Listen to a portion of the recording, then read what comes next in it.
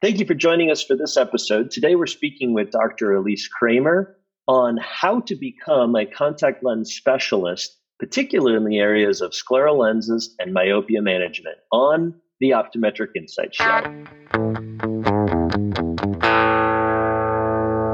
Thank you for joining us for this episode of the Optometric Insight Show. Again, we're with Dr. Elise Kramer from Miami, and we're going to be talking a little bit about contact lens education and some incredible resources for how we can learn to become better contact lens fitters.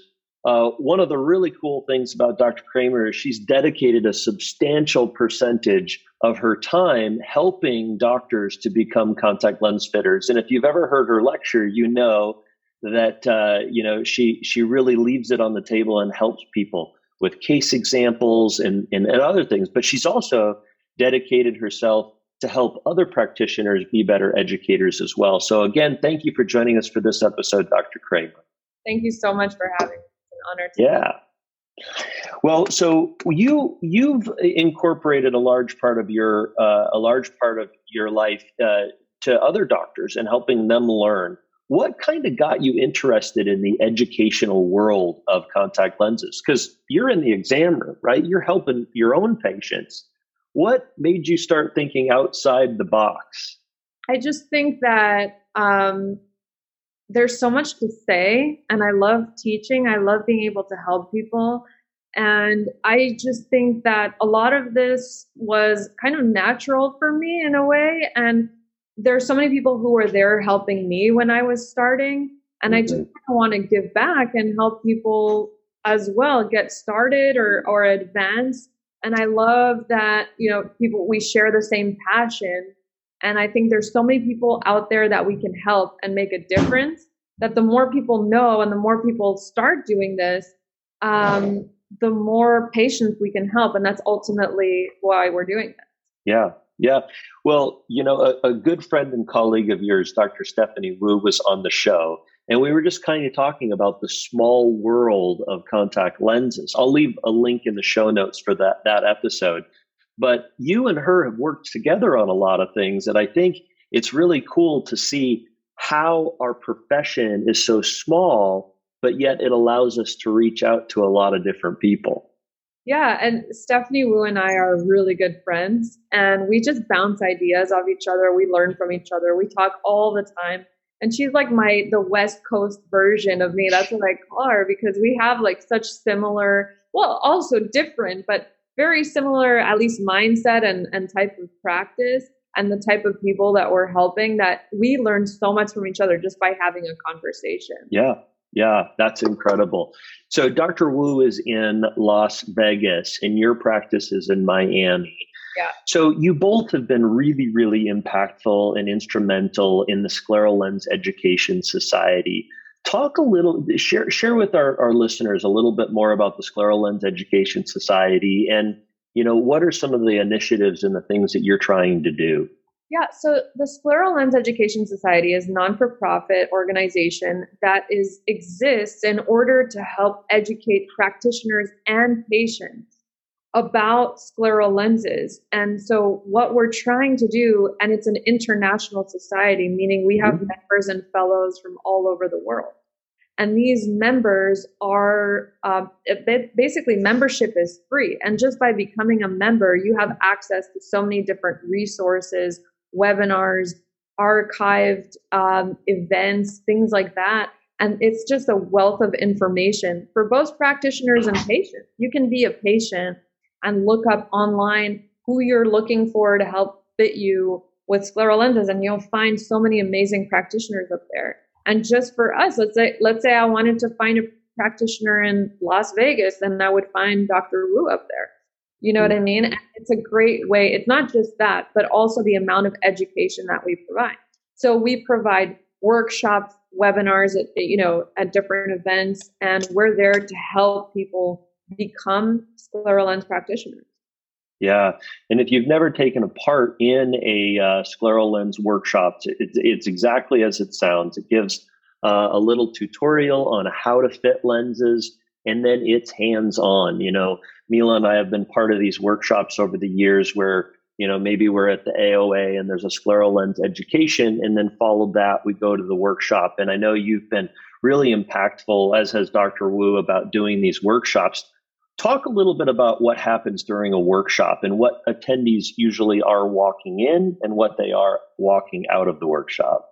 Well, some people are just afraid to manipulate or apply, remove these lenses. And that's one of the things that we kind of break the ice for. Yeah. I think that really just being able to do that and put it on someone else and remove it kind of helps you feel more comfortable doing that on patients. Our goal with these workshops and lectures is that practitioners can right away bring that knowledge over to their practice and start. Some people have just fit sets of scleral lenses that are gathering dust, Yeah. They're not using them. And this is a way for people to just kind of help with that intimidation and just start right away. So that's one thing. And, just like very basic or even advanced complications that you're bound to run into. What are the first things to think of? What are the first things to do? How to get, lab consultants to help you from the beginning to the end. And I think this is one of the things, the more of it that you do, the better you become. Just like most things, practice makes perfect. Yeah. And that's what we basically help with. Yeah. And, usually in a workshop, you fit 2 or 3 patients. You're fitting each other, you're experiencing on your eyes. And that's what I love, is that your first patient isn't on your own patient, it's on a colleague and so forth. What are some things that you guys have planned as part of the scleral lens education for the future? What are some things and in the expansion that you're doing as time goes on? So we just started something called the Scleral Program, which is a program to help students in different universities throughout the country and have like scleral lens workshops, which didn't exist before. Yeah. So that's one thing. But for new practitioners, we are having workshops almost at every major meeting. So the ICSC, Vision by Design, the GSLS, usually we have one as well. The AOA, the AAO, at just major meetings. We're always having workshops. We have a webinar every single month, or sometimes 2, and sometimes in different languages. So, we just try to help everyone we can. Now, if people know you, they may not know that you speak more than one language. You went to school in French. Yes. You speak, I think, Spanish, right? Oh. You speak English.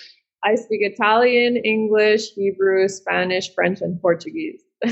Just that's it, right? Yeah. That's phenomenal. That's awesome. So you can do a workshop every night of the week, the same workshop, but do it in different languages every night. Yeah, pretty much. That's awesome.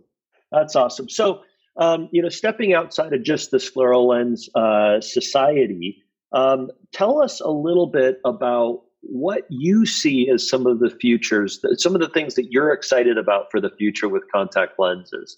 We've spoken about a lot of different topics with regards to advancements in scleral lenses. We could talk about that with higher order aberration. We could talk about virtual reality. Like what excites you in the world of contact lenses? I think that people are starting to take specialty lenses more seriously now than before. There's so many new things available, which is basically going to cater to more and more people. And so I'm seeing in the future, and I hope, just a decline in like people going for the one size fits all. And nothing against disposable lenses. There are people that this works great for. But there are some people that it doesn't. A lot of people have had refractive surgery. A lot of people have eye conditions. They have dry eye. They may not be comfortable wearing like the one size fits all. And I'm just so glad that there's all these technologies available. So there's more now with dry eye, like you mentioned, higher order aberration for those patients who are just not getting quite that acuity that they're looking for with a scleral lens or another type of lens. Orthokeratology. I mean, there's just so many advancements now. And now we know orthokeratology benefits and myopia management. And I'm just looking forward to helping so many more people and just stay in contact lenses. There was a huge problem with, and there still is, with contact lens dropout. And I think with these new advancements in technology, we can significantly decrease that, because a lot of people really want to stay in contact lenses. They want to, they just physically can't up to a certain point. And so I think I'm looking forward to changing that, you know? Yeah. An analogy that I really like around the world of contact lenses is before Henry Ford invented this process of building automobiles, all of the automobiles that were built in the United States were done on one-offs, right? You would build a car for 3 or 4 weeks, you'd sell that, and then you'd sell like 5 or 10, 15 cars a year. And it was very customized, very personalized, and it was done just for that person. And that's what contact lenses were way back in the day. And then came along the assembly line and the process of developing these cars. And Henry Ford is famous for saying is you can buy any color car you want as long as it's black. The Model T was available only in black. And it was just mass produced, and now the common man could go into a automobile, right? That's what was touted at the time. And now we're at a day and age where people are at some way customizing their own vehicle before it's ordered, right? You're getting your Tesla in this color or that, you're getting this engine or that engine, and you can have your car built a certain way. And so we're starting to standardize. We standardize things, and now we're going to more advanced. And that's how the contact lens world was. We used to develop contact lenses that were unique and just for that one person. My grandfather gave me a scleral lens that he fit back in the 60s or 70s that he was fitting, and it was very customized. And then we came along with soft disposable lenses, and it was kind of as you said, almost a one size fits all. And we were able to get this mass group of the population in contact lenses that weren't available for them. But now we're finding that maybe that doesn't work for everybody. And we're starting to put people into RGPs and scleral lenses. And now we're realizing that a standard scleral lens doesn't work perfectly for everybody. And we're having to advance that even further. And I love that innovation that we're having. So tell us a little bit about higher order aberrations. We spoke with this briefly with Dr. Wu about this, but I'd like to get your take. Where is this going to fit into our practice? Higher order aberration scleral lenses. Yeah, I think this is a great technology. I don't think we're quite there yet, but I'm looking forward to it because I do have a lot of patients, for example, with keratoconus. Those people have vertical coma. And unfortunately, we can't neutralize all of that with a scleral lens right now. And there are some technologies available, but I'm excited for this to be available with most, if not all labs, kind of like HydraPEG, just kind of like is available for every lab. And I think that's a great technology too. And I think that this will be a wonderful add-on for people who are, they're seeing 20/20 on the high contrast Snellen chart, but they may not have exactly the vision that they were hoping for. And it's frustrating. And I've seen a lot of patients frustrated with this. And there's only so much we can do with, sphere and cylinder. Do you know what I mean? So, changing, basic fitting on a scleral lens. So I'm looking forward to having that technology and for it to be available at all labs. Yeah. So, I think we were taught in optometry school that the benefit of a rigid or a scleral lens is to neutralize the front surface of the eye, which for keratoconus patients is where the vast majority of their aberrations or irregularity. And we're able to substantially reduce the aberrations that they have. But, when I was in school, and I know, even when you were in school, we didn't really talk a lot about this posterior cornea and so many of the aberrations that were there. Without an instrument like a Pentacam or something along those lines that you're measuring that posterior surface, you and I don't know how much of the aberration is really there. We've got instruments, even autorefractors today that do aberrometry, and we can start to measure some of that aberration that's residual. And it just allows us to start seeing that, if I could just correct, some of that vertical coma, I might be able to get that patient who's 20/25, which, I don't understand why they're 20/25. I've neutralized everything on the front surface. Well, it's because of the back surface, right? So I think, from a listener standpoint, sometimes we don't always grasp the benefit of that higher order aberration. And it's different. It varies in everyone, and Sure. sometimes it is mostly on the front and sometimes it's really not. And, Yeah. and I think I'm looking forward to just being able to help those patients with that. Yeah. Yeah. What else? What are you thinking what is exciting you in your practice right now from a contact lens perspective? Let me see. Well, there's a new hybrid lens on the market that is actually out there for normal corneas. Mm-hmm. And I think that's interesting because it's supposed to neutralize the majority of corneal astigmatism and it's available in a multifocal. So I think that's exciting because, there's not that many lenses on the market that are correcting myopia, astigmatism, and presbyopia that are available in many different base curves and diameters. So to be able to offer kind of a disposable lens that can correct all of that and do it well is something that I think is really exciting. Yeah. Other things, just, different customizations available in scleral lenses. So just, toric haptics, quadrant specific haptics. Are always exciting to me, and being able to help patients who've had, severe discomfort because of a pinguecula or a bleb, and being able to modify lenses for those patients. Mm-hmm. So I think you're talking about the Synergize IC lens. Is that correct, from the hybrid lens? Yes, exactly. Yeah. And, having done some of the early work, I would echo what you're saying is it's really great to have another opportunity for those toric patients, particularly. Now, certainly for spherical patients and presbyopic patients too, but those toric presbyopes, it's nice to have something where you're not chasing the cylinder, right? So is that presbyopic lens, have you had a chance to use it, and are you pretty happy so far? I have. I've used it on a couple of patients, and so far so good. I've also used that. They also have a single vision available, so right. I have been doing it on some kids with like really high cylinder. Instead of just ordering maybe like a custom soft lens and try it instead. So we'll see, because if we can neutralize that cylinder, that's pretty big, because you rely less on rotation. Yeah, and Elise, correct me if I'm wrong, but I believe their multifocal is a distance center, and so one of the other really cool things is that, and I know you do myopia control in your practice, is and we may be seeing this in the future, is we may have an opportunity with this lens, certainly off-label, to use it for myopia management, right? I believe there are a few studies out there showing a strong evidence that it does work. I'm just waiting to maybe get a little bit more evidence before replacing. I just got certified with the MiSight lens last year. I've been using that. But obviously for those patients with cylinder, it would be a really great option.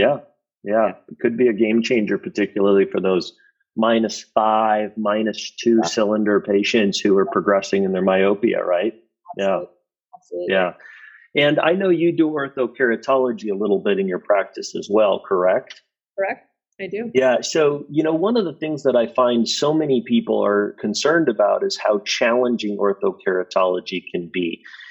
Talk to us how you position Ortho-K, in the context of myopia management in your practice. Is it something that you do quite a bit of, or do you lean towards soft multifocals, or where do you position Ortho-K? I lean toward whatever the patient kind of wants. I don't have a preference, because I find all treatments can work really well in specific.